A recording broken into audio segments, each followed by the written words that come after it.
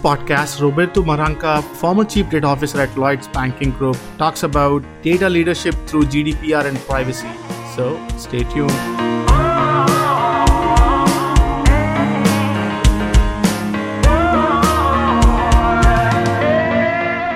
Welcome everyone to Future of Data podcast. Today we have with us Roberto Maranca. He is a former Chief Data Officer at Lloyds Banking Group, and a brief bio with almost 25 years of experience in the world of IT and data. Roberto has spent most of its working life with General Electric in the Capital Division, where since 2014, as Chief Data Officer of their international unit, he has been overlooking the implementation of the data governance and quality framework, spanning from supporting risk model validations to enabling divestitures and leading their more recent Basel III data initiatives.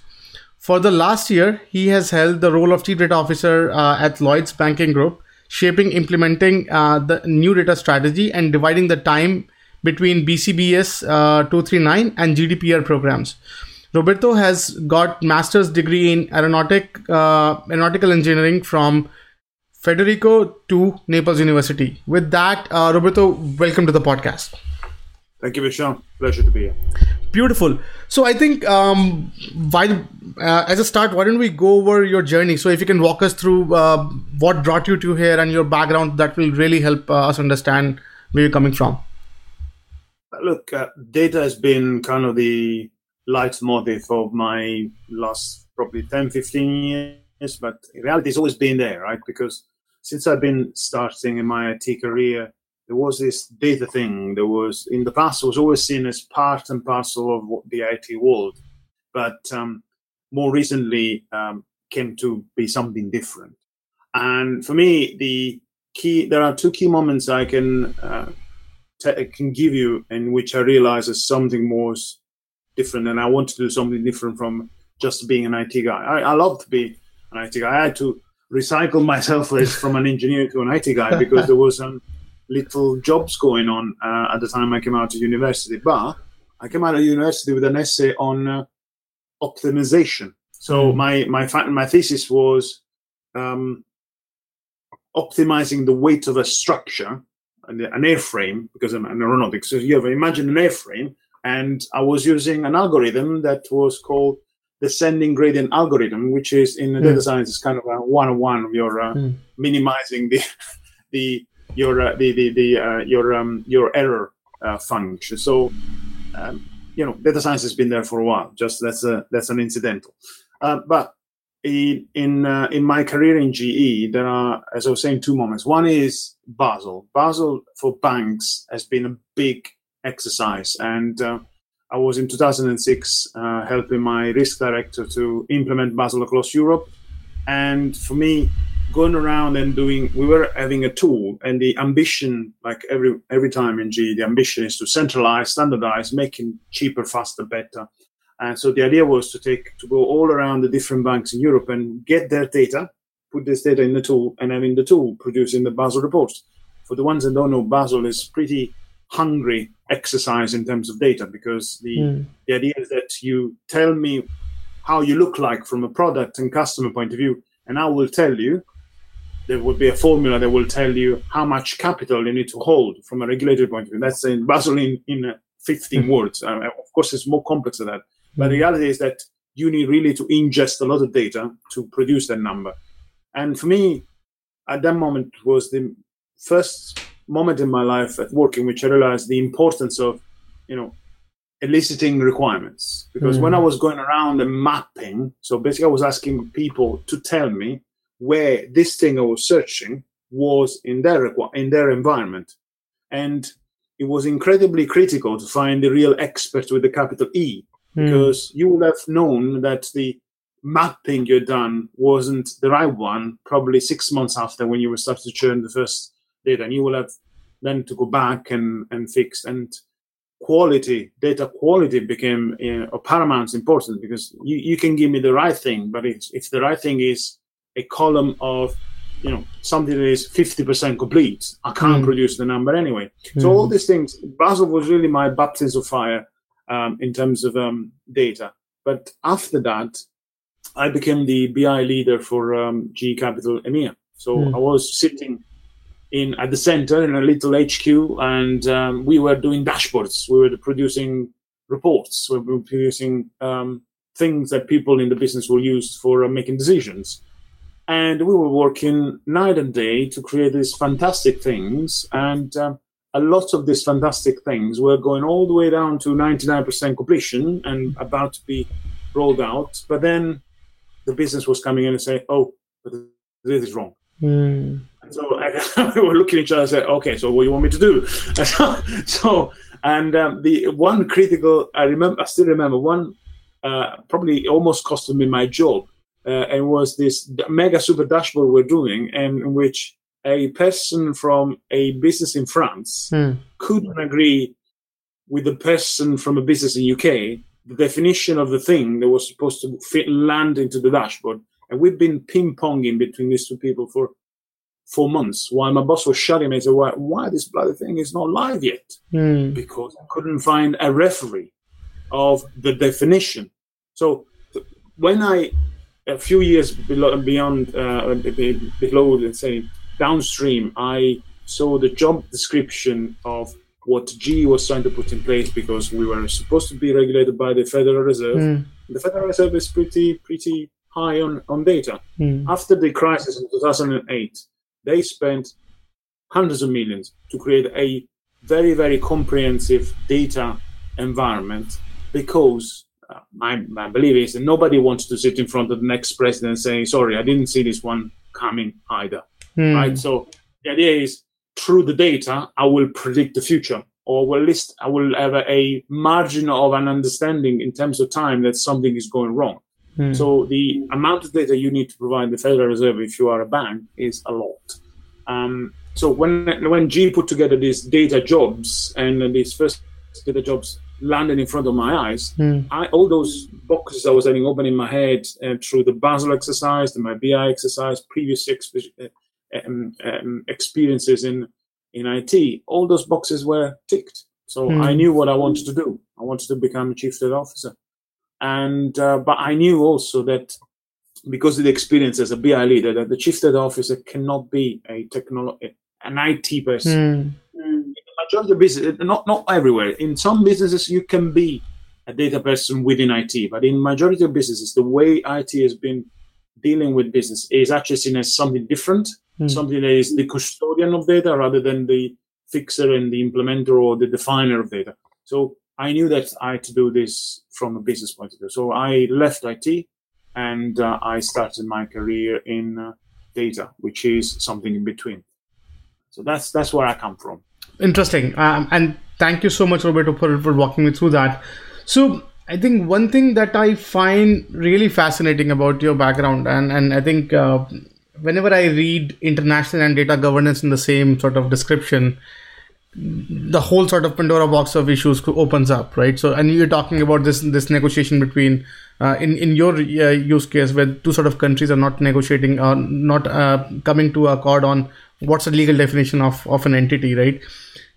How do you console these sort of things? Like, what are some of the best practices you could share as a data steward or as a data leader, that if you are running a transnational company which has sort of like each sort of their own government peripheries and sort of their regulations, and then you talk about something like Basel, where you have to be really data savvy and understanding each and every grain of interaction to actually, with some comfort, suggest something. So what are some of the things you could share? We'll resume after a short break. This part of the podcast is brought to you by First Friday Fair, fastest AI-powered way to find your next opportunity. Check out the website firstfridayfair.tao.ai and find your next dream job. Let's get back to the podcast. Okay, so let's start from the typical discussion: federation and centralization, right? So, I mean, people will come into a job and say, "Oh, we need to centralize everything. Oh, we need to." Unfortunately, most of our companies, even if they're in the same country, are heavily federated. And the federation is due to a natural human habit of, I want to know and I want to control what is the environment that is supposed to deliver my goals, right? So I want to have an understanding, and I create an environment that is actually a reflection of my personality, or my character, my habits. So naturally, you will create tribes. Now, these tribes are there, and it's been like that since the beginning of times. And in a normal corporation world, and the tribes are the silos or are the markets. So they are culturally centric pieces of subset of the organization that have in their own culture, their own traditions, their own things. And I'm not by chance making an association between the culture of people and the dynamic of a corporation, because the main thing you have in common in a culture, what is it? Language, right? And data is the language we use. So if you want to have a common language, you need to achieve a common culture. And everything starts with the meaning of things. Because as I was saying before, my spark in my head of mapping was, I go around asking the simple question, tell me where this is. And someone will answer, this is it. It's there. And it's in this form, and it's in this status, and it's in this quality. So, but understanding data is simply understanding who you are as a company from a data point of view. And understanding who you are means that you have to define things. You have to go around and name things, right? So when you try to when you look at centralization, federation, I mean, unfortunately, there are things that are, beyond the realm of your, let's say, is in the fringe of the things you can influence. You can't just be, as a CDO, you can't decide that, from tomorrow, we're not going to have markets anymore. We're going to have one data lake for everyone. Everyone will swim in the data lake. That's impossible. Right? So and the impossibility of this will creates the fact that data is still a craft. It's an artisan kind of thing, because I have to create a bespoke kind of a, suit for wherever I go. I can't just go with this is the template, and you apply the template. You can apply methodologies, you can apply, paradigms, but the reality, you have to create something that works for the company in which you are. And every company is different today. So closing the loop, my experience as a steward is, first, don't focus too much on centralizing the data. Focus on centralizing the knowledge about the data. That's the most important thing. And GDPR and we're going to discuss later about GDPR, but GDPR was the one of the key moments in which I realized that if you have knowledge of where the data is at any point in time, at any point in space, who's owning it, where it goes, you win whatever regulatory challenge on earth. Because find me a regulation that doesn't ask you for data. So if you stay on that one, so the experience is that you need to create a sort of a virtuous circle of data. In your companies, there are a myriad of consumers of data and providers of data. There are a myriad of them. And today, they are very much in a one-to-one or a many-to-many relationship. So one consumer will ask many providers, and one provider will probably provide to many consumers, right? That's the web of things we have. And we can put our hands in the sand and thinking it's not there, but it is there. And today, what you want to do is to remove the subjectivity of what is asked and what is provided. That's what is killing us. If someone comes and asks for this, but this is not exactly the this someone else asked, and is asked in the same way, and the provider is providing it to two different people with two different requirements, thinking it's the same thing, but it's not.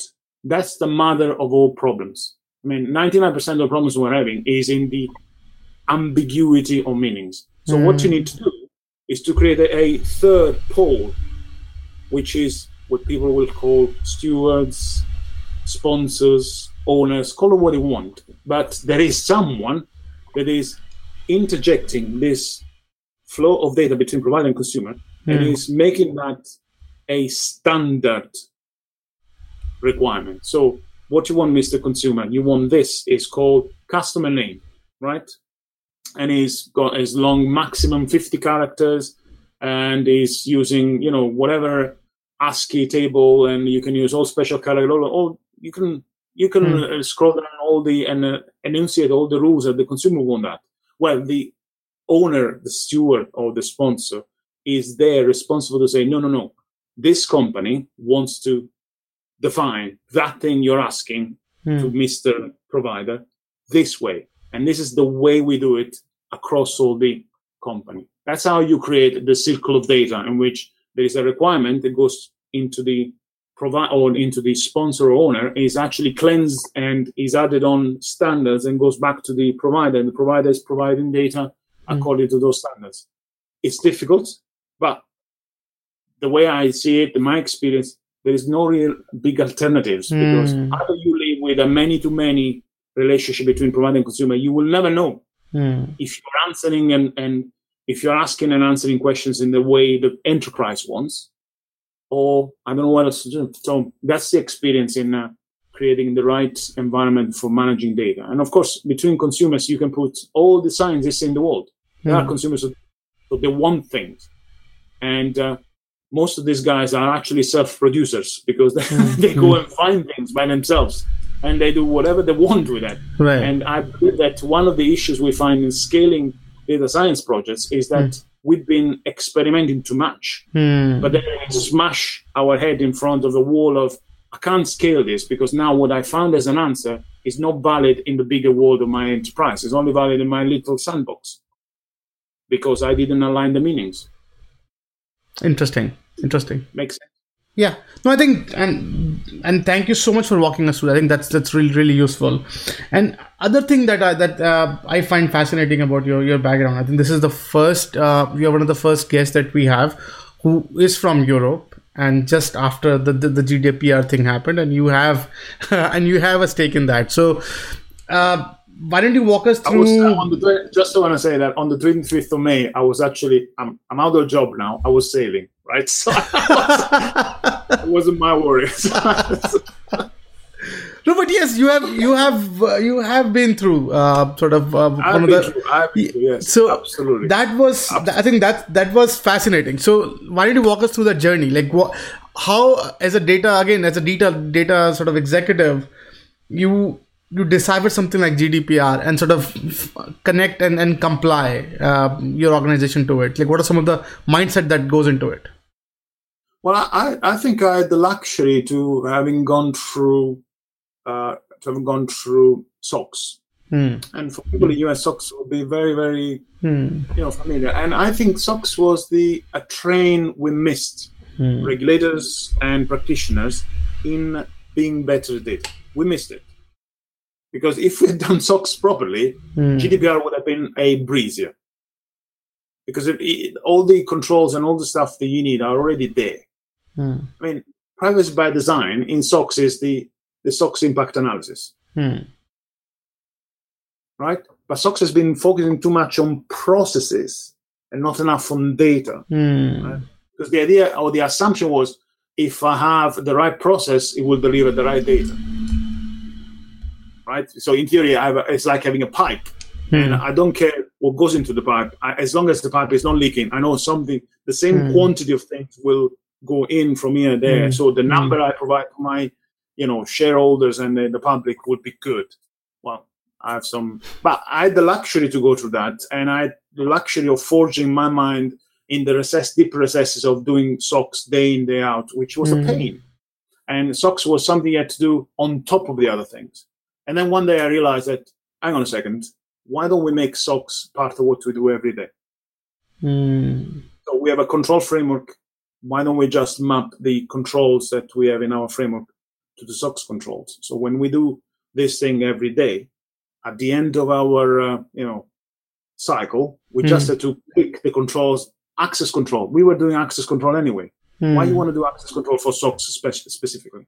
Right? So that was the thing that allowed me to go into the GDPR with a different optics. Because for me, GDPR was already, this is important. And actually, it's been around for 20 years already. I mean, the essence of it, and the first data privacy regulation is 1994.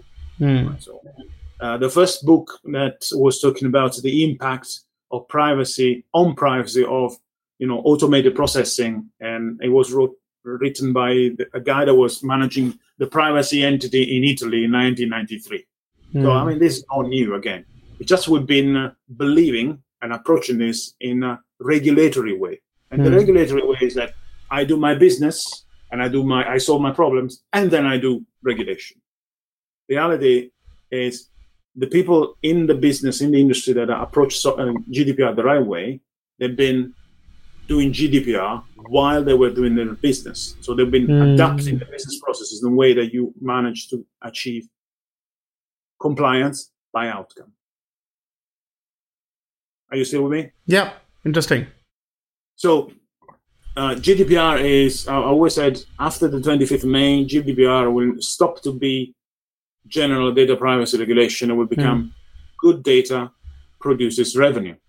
Because that's now the way of doing business is the way in which you respect the data you are a custodian of, and you can provide access, you can provide transparency of what you do.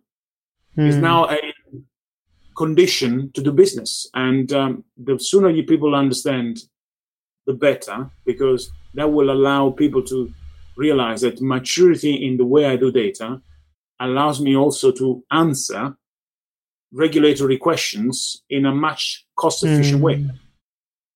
Interesting. So I built that in my change agenda. In my change agenda, I have to understand what comes in terms of regulation, and I need to decode my regulation in terms of capabilities. I need to embed in my change agenda.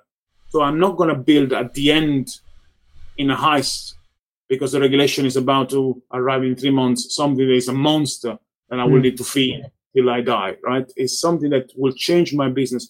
And then the motto in G was, we do this not because of a regulator, but because we want to be a better business. And good data is a good business, is good business practice. So interesting. And what's your take on its impact? Like what do you like from, because you have been through it? So what are some of your thoughts on what GDPR is trying to achieve? How would they achieve it, and what's your take on that? Well, let's say GDPR is a reminder and is the last train in a way, right? You can't miss this one because GDPR is just telling you, all those good things you should have done in the last 10 years. Well, you know what? You should have. I mean, good data quality, yeah, it's important because it will impair any DSARs, any data subject access request you're going to do. Because if your customer base is not good, and a customer comes to you and say, can you tell me all the data you have about me? And the email that you have on record is the wrong one. You actually have an immediate breach because you're going to send something to someone that is not the customer asking. So record retention is now paramount. We were possibly in the past, we were teasing the people who were appointed as record retention leaders of project because that was a little bit like, being appointed as a strategic project. It was like the end of your career becoming the record manager. I mean, I have absolute respect for all the record managers in the world. But reality is that GDPR now is kind of the fairy godmother that kissed Cinderella record manager, and Cinderella record manager has become a fantastic princess, which is going to save you if you do it properly. If you don't do it properly, it will actually destroy you.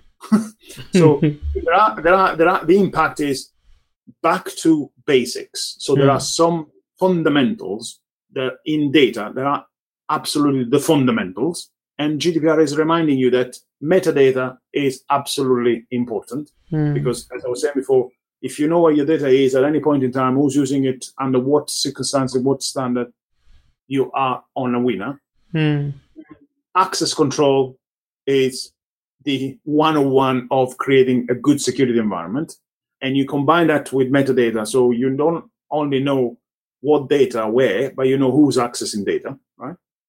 And data classification is incredibly important because combined with the other three, you know that someone has got access to that data because that data is classified in a way that is entitled to have access to that.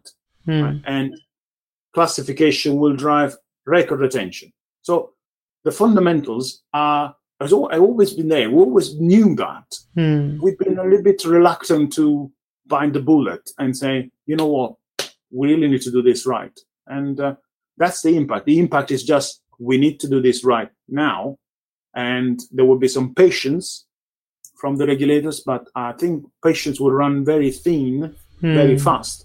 If the regulator realize that this is another attempt to comply with the regulation with that ticking the box exercise. This is a change of lifestyle. If people didn't understand it yet, they need to.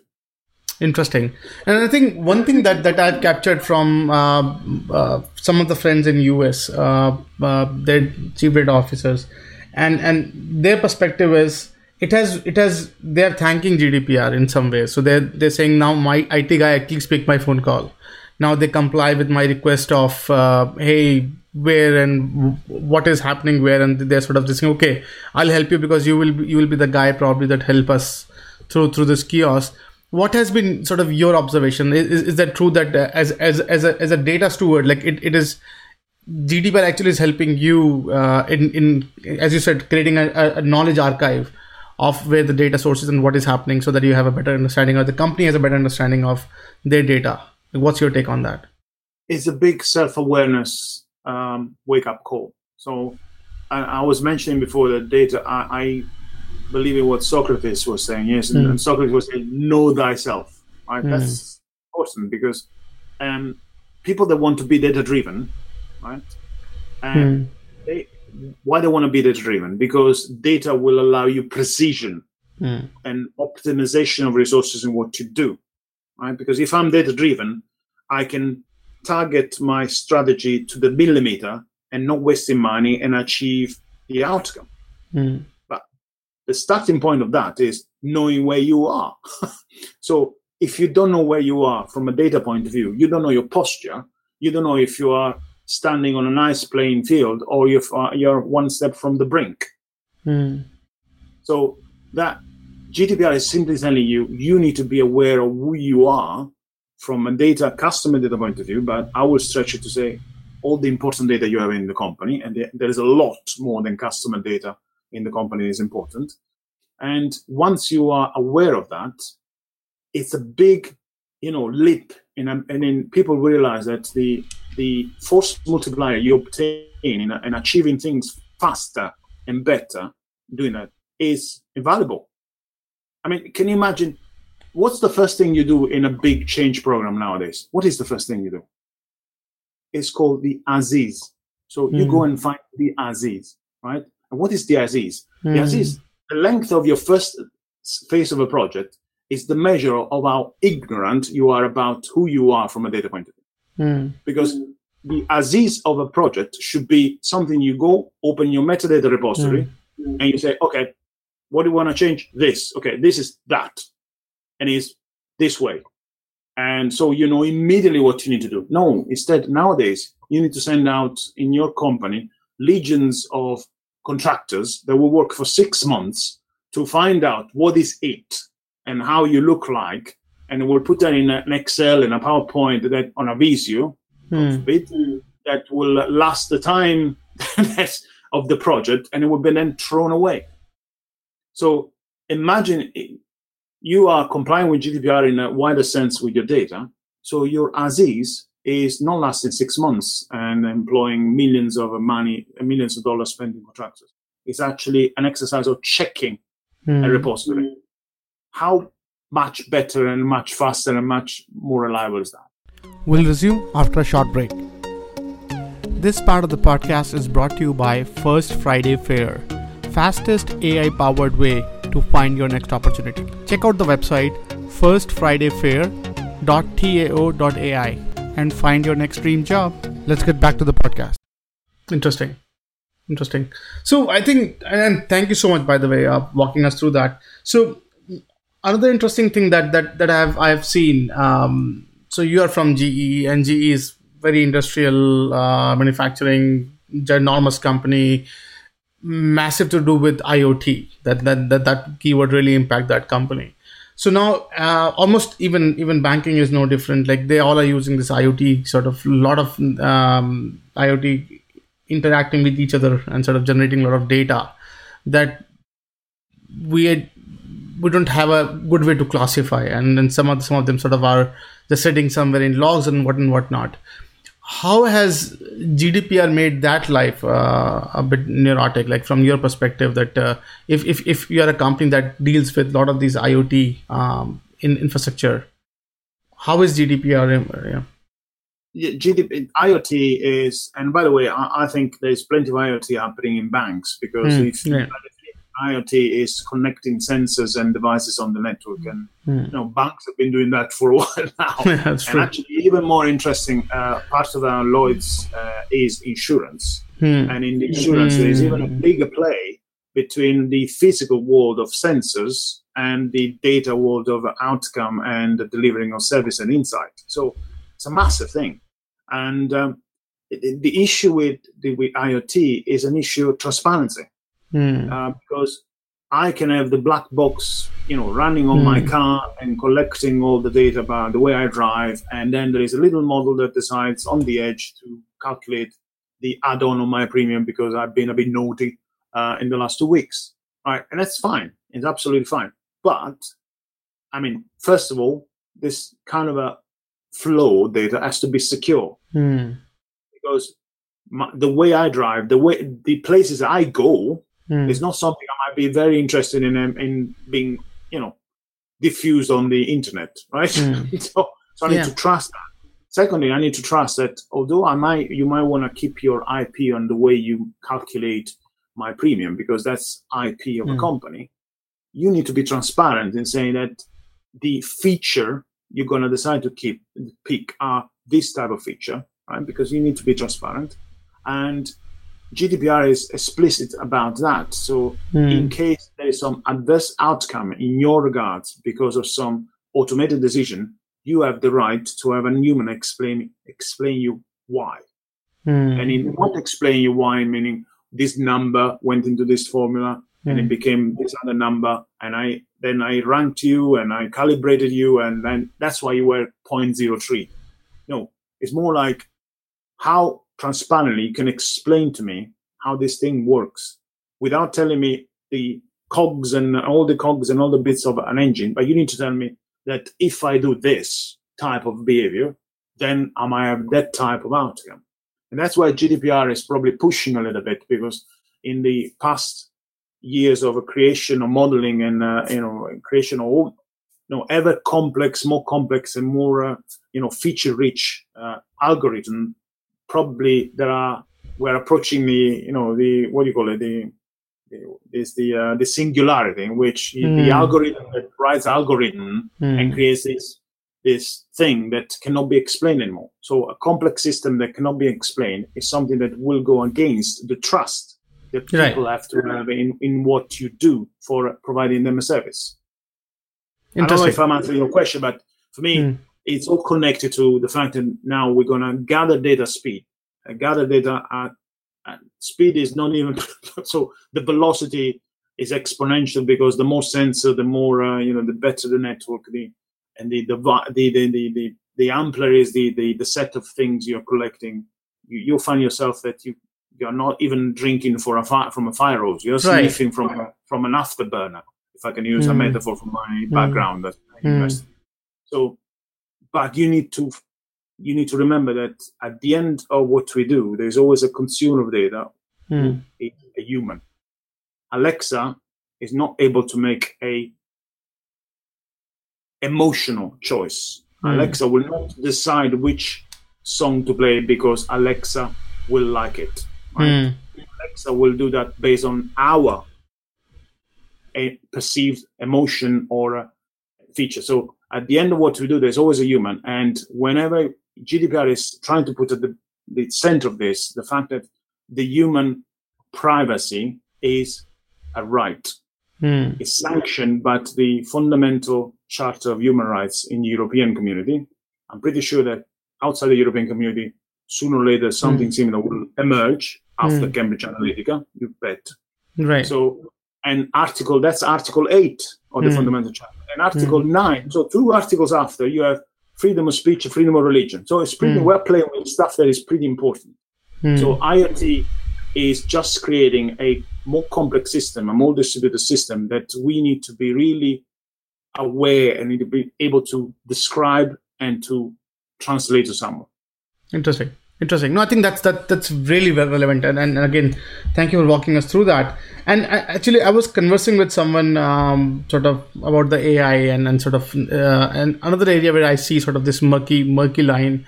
So sure, IoT construct. So the vendor owns some of the data. They know how it's produced, and as a business, I may or may not need everything, but still the sensors are capturing some things, and I need, like, it's a data exhaust problem, right?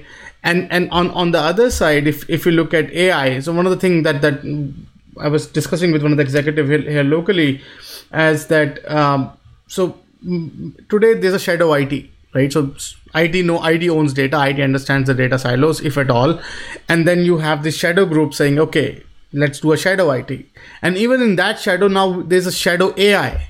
Right, so I have got two business folks. They say, okay, let's pick a third box AI and let it flounder around the data and consumer data in my silo and see what comes out of it. Now, the more sort of you go into this shadow IT, you lose a track, you lose some sight on what kind of data is monitored by the company, and getting that holistic picture. Now you're talking about an AI that's again living in its shadow. How would so that's one side of your business, right? That's sort of going in that direction. And the other side is saying, hey, you should not have data exhaust. You should exactly know where it's like, at least you should have a turbo system or whatever, where you are monitoring all the exhaust and you know what the hell is going on. So what's your take on that? Like, how do you make peace with these shadow IT phenomena and something like consumer privacy initiatives? Right. So, and here's where the word governance has to come in. But has to come in a different way that has been, treated up until today. Governance up until today has always been the parallel process of people that go in, coming in out of their process and to check something. Oh, I'm doing something, and then I go and tick something. So there is this continuous difference of planes in which things are happening. And that creates the need for people sometimes to, let's say, be more creative, or you want to use more agile because, someone is pushing for results, and there you go, get some money. Don't talk to the IT guys. Don't talk to the data scientists. I have this friend that does this fantastic thing. He's got a tool. Let's bring it in, do a quick POC. And all of a sudden the POC becomes a bit more than a POC. And it becomes, and then the POC is all of a sudden has got a team of 20 on the POC. And it's been running for 6 months. And by definition, it's not a POC anymore, but it's a carcinogenic cell. It's something that's actually growing within the organization, absorbing more and more resources. And like shadow IT, eventually would kill it.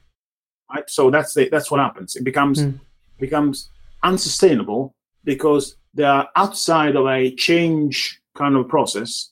So they are outside of the supply chains. They're outside of anything, outside of governance, because again, governance is on a different plane. And what you have is you are creating something that you can't control anymore, and you can't scale, because all of these things will get to a point in which they can't inflate more than they can, and either they start to cannibalize other parts of the business. If you think about it, it's literally working like cancer. So it's exactly the same mechanism. So how you deal with that? Well, on the shadow IT side, one of the benefits moving from IT into data was I don't give a damn. I don't give a damn where you're running things. You want to do it on Excel, it's fine. You want to do it on AWS, it's fine. I don't care. But going back to the standards and the circle of data, right? If this piece of data is very important for the organization, you might want to, has to, be kept according to certain standard. So you want to keep it on Excel, it's fine. But then if your Excel is becoming all of a sudden a source of data for the organization, then that Excel has to withstand some few hygiene factors. You have to have a disaster recovery. I want to see procedures. You have to have a user access control. You have to have backup. So all of a sudden you make the choice of Excel unpalatable for people. But that's where, the enforcement of this type of approach is where usually you measure the strength of the commitment from above. Because I can only be as good as the moment in which someone from above, when I go and say, such and such is not, fulfilling, is not meeting the standards for, very importantly, for your company. And if the answer from above, I said, all right, never mind, they're giving me the data anyway, then I'm dead. Right? I'm really dead. So you want to do this right, and you have the tools to do it right. But if the commitment from above is not solid, and is not I've been doing a few interviews recently because I'm actually finalizing my next place. And in one of the interviews, the guy was asking me, what kind of I was asking this guy, what is going to be the single action you're going to put in place personally to make this role successful? The person said, I really don't know. Then I said, okay, so I'm making things simple for you. You might be having more interviews with other people like me. So if someone else like me will ask you the same question, the answer is, I'm going to sit with you in all tough conversation you want me to sit in. And I will be, giving you air cover, because doing data is all about having tough conversation and aligning meanings. And it's a clash of culture. Remember what we were saying about culture and language? So clash of culture is painful. And if you don't have that determination, you don't get there. But going back to the governance bit, we need to move from a governance that is offline to governance is inline. So, and now we have a chance with all the robotics, all the AI, the machine learning. We actually can use machine learning to control machine learning and to control what happens in our environment. So the governance for me is something new that has to be embedded in the way you do business, so that it's like in the Matrix. You've seen the film? So you don't perceive that you are confined in the governance. But you're moving in what it feels to you free space. But that space is actually bringing you to the natural move from you, which actually is the move that fulfills the meaning or the purpose of the governance I'm trying to implement. So if you are, instead of getting away from your process and then ticking a box somewhere in a workflow or an Excel, what happens from a governance point of view is designed within the process. It's designed within the way you do artificial intelligence. It's designed within the way you deploy sensors and you have edge computing, whatever. So if the governance, if it's not inside the process and the supply chain, it's not going to have a chance to deliver what we need. And from an AI shadow point of view, again, can you really be like it's like being the guy in Tiananmen Square with a hand in front of the tanks. So you're much better off stepping on the side and attaching on the tanks a nice tile that is giving you the positioning and the speed of the tank, and you're going to be fine. So as long as again, centralize the knowledge, centralize the understanding of the knowledge and what is as governance around your estate will simplify the way you can look at things and control things. Because going out with an edict that say nobody will do artificial intelligence if not in this environment and with these tools, it's like squeezing gas with a colander. Sorry, I'm using too metaphor, but you can't do that, right? So there is an element of what you can do, and something that I wasn't the one talking about. My good friend Mike Hyde from Skype, and now he's in Facebook looking after their Connect. There's a tool that in Facebook. There's like a internal social media that Facebook is launching. I don't remember the name, but it's quite a new product for them. So he was saying that you need to create a conveyor belt between your experimentation and your life, lab to life, right? So you can do experiments wherever you want, whoever you want, whatever, but there are toll gates at which your degrees of freedom are restricted to a point that we can actually operationalize what you're doing. Because if you do this fantastic experiment that works only in your lab, but not in life, in real life, it's completely pointless. You're wasting time and money. Interesting. And I think other areas sort of, I was thinking about it. And right now we know we're going through disruption in many of the technology landscape. whether you call it any data platform that you use, whether you call it any sensor that you use, whether you call it any model that you use, almost everything is going through its S-curve disruption. Right? So there's a lot of changes happening around it. And then as a data sort of officer, you are tasked to sort of, again, have a very closure on the knowledge of data, what's happening, where it's happening, at least some understanding of what's going on. How do you sort of console these two sides of you? Like one side is, again, going very innovative. It's disruption. The platform that you're assuming that might change maybe tomorrow and maybe with next release. And on the other side, many of the technologies that you're relying on is going its own sort of shake-up in its own construct. So, how will you then sort of create this sort of convergence, sort of data converged landscape to help business comply with these sort of privacy frameworks? We'll resume after a short break. This part of the podcast is brought to you by First Friday Fair, fastest AI-powered way to find your next opportunity. Check out the website firstfridayfair.tao.ai and find your next dream job. Let's get back to the podcast. That's where, this is a bit of a schizophrenia that's been affecting CIOs as well in the past, right? Because you are dealing with disruption and you're dealing with legacy.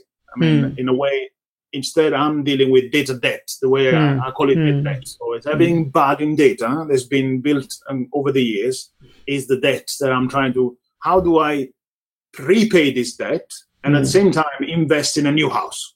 So how do I do that? So, and that's the most interesting thing you can do, because and that's where probably a bit of the maturity assessment that everyone is doing can help. So if you do a good assessment of what is the state of your data, and you ask the right question, you validate the questions, and you get to a good understanding of what's the maturity, right? You need to overlay, because then people don't do the second bit, which is overlaying the business strategy on that. So if this is what I am and this is what I want to become, so where is that I have to work the fastest, the most? And what is that I can actually negotiate or compromise on in terms of keeping it as is? And it is going to be evident when you're looking at this with this lens, that there are places in which you can't live with the legacy. You can't live with the way you've been doing things. You need to change. You need to bring some disruption. And one big add-on of the job of chief data officers these days is joint ventures.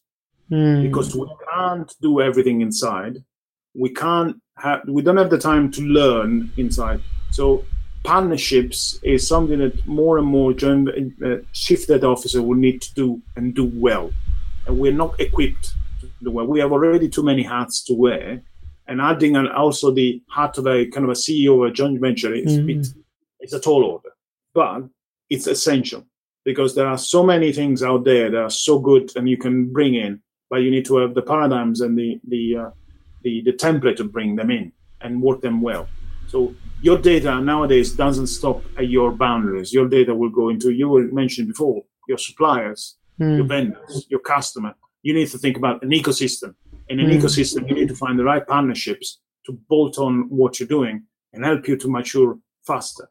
In fact, another metaphor I've been using, because I'm using a lot of metaphor, because I'm actually anchoring concepts in. Is I said, I'm your data personal trainer. You tell me you want to do marathon, there is a regime for that. Business. You tell me you want to do 100 meters, there's another regime for that. So that's where you read your assessment. It's like you come, I weigh you, and put you, and I check your height, I take your blood pressure, and then you say you want to run a marathon. The way you are today, you can't run any marathon, right? So maybe you'll do an half a marathon or a quarter of a marathon, and then we think about a marathon. So, and then you will understand the areas in which you have to work first. And the same thing in AI. There are companies that today probably can't handle proper AI. Cannot, because you bring a data science team in, and this would be alien to everyone else. They will talk to people, and they will say, look what I've done. And people will say, what is this? Right. something I've done with random forest, and people say, I don't like to do things randomly. I like to do things properly. So there is a cultural barrier. You bring another tribe between a new tribe between the other tribes. How you connect these tribes? So interesting. So that's a bit the way I will approach. You need to have an assessment from a maturity point of view, and overlay the business strategy. Understand where are the gaps you need to work first, and deal with the fact that you have a debt of data that sooner or later will need to repay. You can't keep on doing projects, putting data on a side. So, this is data quality we're going to do in the BAU. Guess what? The BAU, you never do. It will never happen. Interesting. So I think data debt is a very interesting concept, and I think and thank you for, I'll probably use it in my sort of conversation as well. Very cleverly done. So do you think that means that whenever you have debt, you have insurance somehow? So do you think that eventually data science will start seeing, or at least this insurance product especially targeted toward these cracks that you don't have access to, and you have not really gone through paying that debt yet?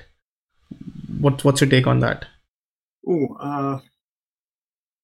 I don't know, frankly, because that's an all different business game. That there are a few products that I think would be very disruptive in the area of what we do, and definitely that can be one of those. For me, at present, data debt is simply an indicator. It should give me, like in projects, you have NPV or IRR. And in theory, if you do a rough calculation, at least you should know if the change you're bringing in is making your data debt bigger or smaller. Right? It's a bit like what you do with technological debt, right? But this is really about how bad is the data I've been accumulating for years. So, and in theory, any project that is about removing data that is a liability now because it's over retained should give you a lift from a data debt, because it's true. I mean, the stuff in our tables, computers, and servers and backups we really don't need. So another thing could be hire a chief destruction officer, someone who goes around and just is shredding everything doesn't need, is not needed. Right. So, it's another CDO, is the destruction officer. That's a very clever. I like that idea, by the way. I think it's a lot of my chief data friends. They would have a chuckle with this. I think it's definitely a very clever idea. So, but the reality is, if you over retain data, it's bad for you. It's very bad for you. That's so. I think so. Some of the opportunities, like in your sort of engagement through this sort of privacy frameworks, what do you see are some of the big ginormous opportunities for any new entrant coming in? Like what do you see some of the holes in your deployment so far, and sort of in your understanding of these security frameworks? Well, there is a I think one big opportunity I see from a customer point of view, and today there's an imbalance between the artificial intelligence that can, a corporation can bring to bear on data, and the intelligence that the customer has got at their fingertips.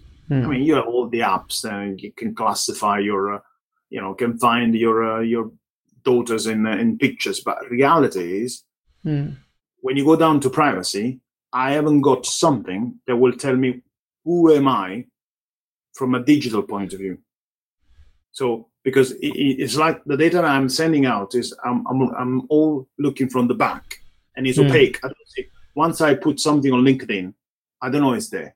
Right? Once I put something on Facebook, I don't know it's there. Strangely enough, searches. Have you noticed that search tools in this social media, they're not incredibly forthcoming? Yeah. So you can't do proper search, can you? You wonder why. So the point is, I think there's a company that responsibly wants to, help their customers, probably will try to balance a little bit that disparity, and start to say, look, I'm also providing you with tools that will allow you to know who you are in a simple way, right? Because I would love to have something that will scar my Facebook, my LinkedIn, my whatever social media, and tells me, and I can have a mega noble that says I want to be very conservative or very very conservative, and all my settings are actually dealt consistently. That kind of thing. If you think about it, I might be, scaring early on Facebook because I'm all locked down, and then on my LinkedIn everything is public, and that's actually again it's schizophrenia from a social point of view. So there's kind of there has to be some type of it's all about transparency and ethics. I think that the big miss today is think a lot about transparency and ethics, and the second big miss is think thoroughly about change and how change affects you. I think we were discussing before this that GDPR is forcing you to do privacy by design. And I think we need to move to everything by design, because the change process is inevitable, has to happen, because otherwise you die as a business. But you need to find a way to do it in a thorough way, a thorough design and a thorough business impact analysis. And again, back to your fundamental, if you have good data classification, good metadata, excellent metadata, you can do very quick business impact analysis. Hence, you can build a change that will be more sustainable, more used, more efficient. So that's the bit of change. I've been a bit paranoid about this since I started to do in chief data officer kind of job, because previously it's hit me hard when I was doing IT. So I came into this job and I was the one talking about change, and everyone was looking at me, well, we're just doing projects. Why you want to? So why? Because there's only taking one guy asking the friend in IT to add in the list of value A, B, C, the D, to destroy everything you've done in your data supply chain. And that change will fly under every radar of our process of a change approval board. So we need to, again, machine learning at volume at speed in change is important. I need to have a piece of a project brief, and I need to have an algorithm that will sniff it and say, this project will affect you there.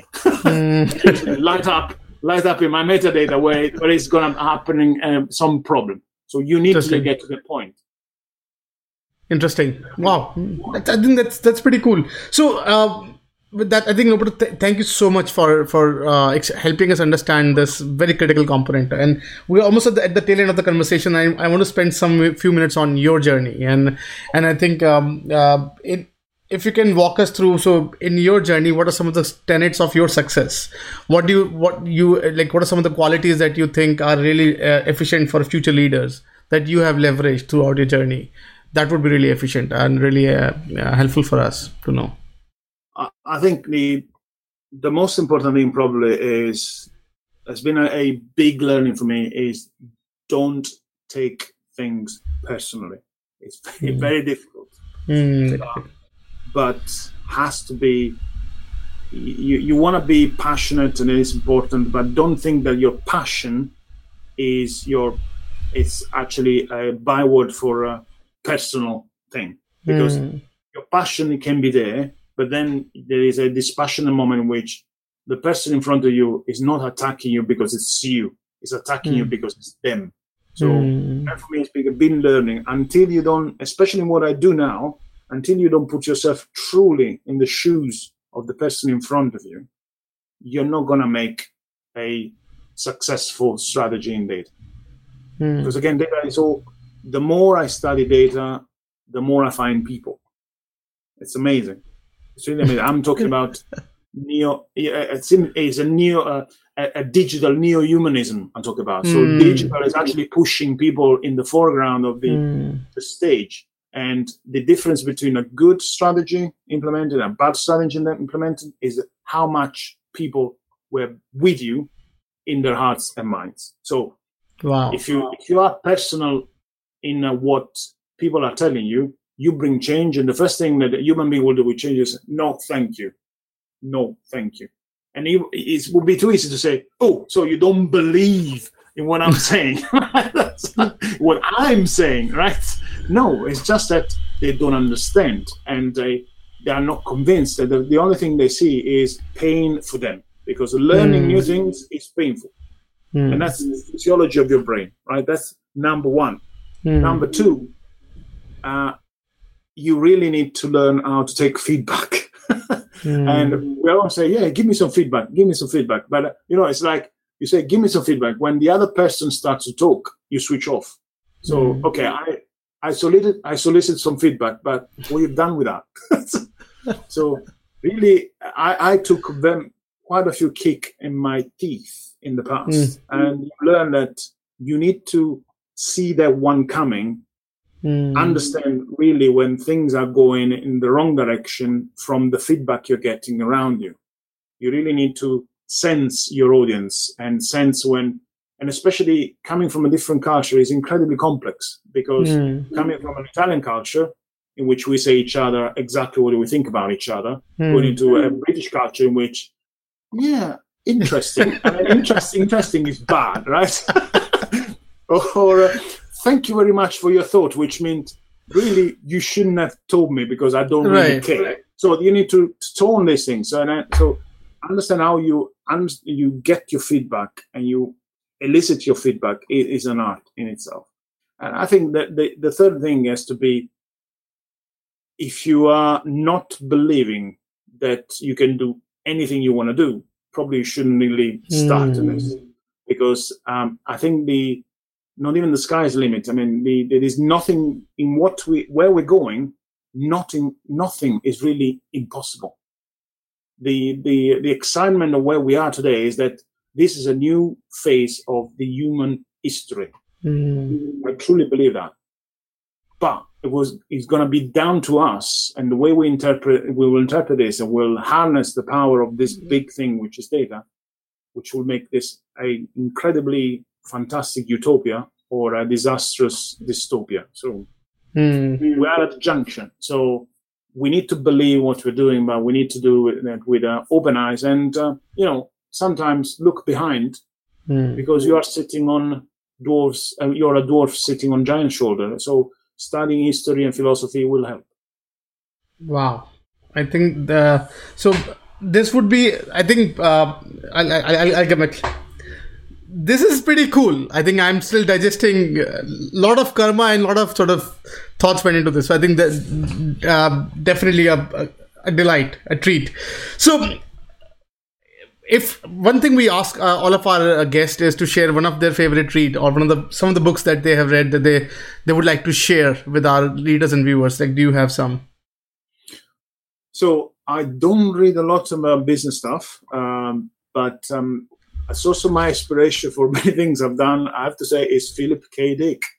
For people that don't know him, it's only the guy that's been behind Total Recall, the Blade Runner. I mean, it's been invented, the science fiction of these days, even Minority Report. I mean, any film that is a film of a certain decency, probably it was written by originally it's something written by Philip K. Dick. So I think there are a couple of those, A Scanner Darkly, and of course. Do Androids Dream About Electric Sheep, which is the basis for Blade Runner, and that were very insightful from, again, this intimate connection between the dystopian effect that something that progress can bring into your life, and how human beings, being human beings for the last 500,000 years, from that point of view, our sentiments, our feelings, the way we react, our passions, not changed. I mean, you just have to watch Troy. There's been quite a good representation at BBC here of Troy. I mean, and I studied that in Greek when I was in Italy, and I realized how up to date that kind of stuff is, right? Simply because human beings are the same. So lust and passion and war and hatred, and it's all there. Still the same, yeah. Call it our biological phase, right? We're still in our biological. So I think I definitely Philip K. Dick would be the one I would single out in terms of inspiration. But if you want to go more on the business side, I read a book recently. It's called Team of Teams from General McChrystal. It's a guy that was basically appointed as a chief of staff for the war in Iraq, and the thought at the bottom of that is that in a world which is complex and is evolving very rapidly, you don't have time for hierarchies.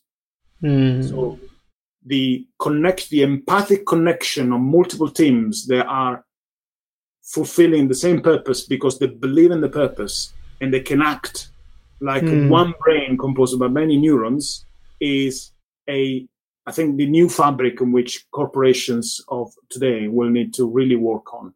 And for me, the learning really is that, and it's something that is written, is in the game of theory we've been using up until now to put people in competition within the same organization so we can achieve better results. It's completely vain and it's poisonous in our environment. So you cannot win, and your winning being predicated on someone else's losing in your company. So if I do a project, or if I sit in a project call and I'm happy if I can dish out red dots everywhere, and I'm actually thinking I'll fulfill my program management role because I've been beating up people because they were bad, that's not the way a good company, data-driven, should work. I mean, everyone wins or everyone loses. You can't have your bonus because someone else has actually lost his bonus, just to put it in monetary terms. So interesting. It's quite interesting. Pretty cool. And so last but not the least, if you want the listeners and viewers to take away from the conversation, like what would some of the things that you would like to suggest as a closing remark for our community members? Data is just good business. I mean, don't make it too complex or what it is. And I think the sentence I use this phrase to close a couple of conferences as Ronald Coase is a world, it's been a Nobel Prize for economy. And he was saying, torture data and he will confess to it. Right. And sometimes we torture data, and because the biggest risk we run is bias. Bias, we right. need to be very, very, very aware of that. Interesting. With that, Roberto, thank you so much for your time. I think it was a fabulous therapy session for a lot of chief data officers who are. I think there were a lot of anecdotes, there are a lot of stories, I think rarely have I sort of sat with someone who's so clear in their thinking and sort of very good at storytelling, and sort of I think I would be excited to see it go live.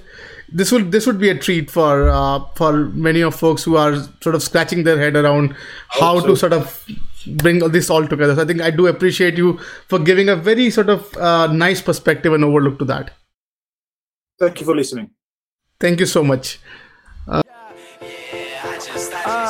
I thought I was sick of home, but actually I was homesick. Never really knew that I would have to grow up so quick. I'm so uncomfortable, don't know anybody here. Just a couple dudes that I met once, that's it. And I go into the booth feeling nervous. Got butterflies in my stomach like I'm so worthless. Is the mic on? I don't know how to work this. Inside I'm breaking down, I hope I'm not up on the surface.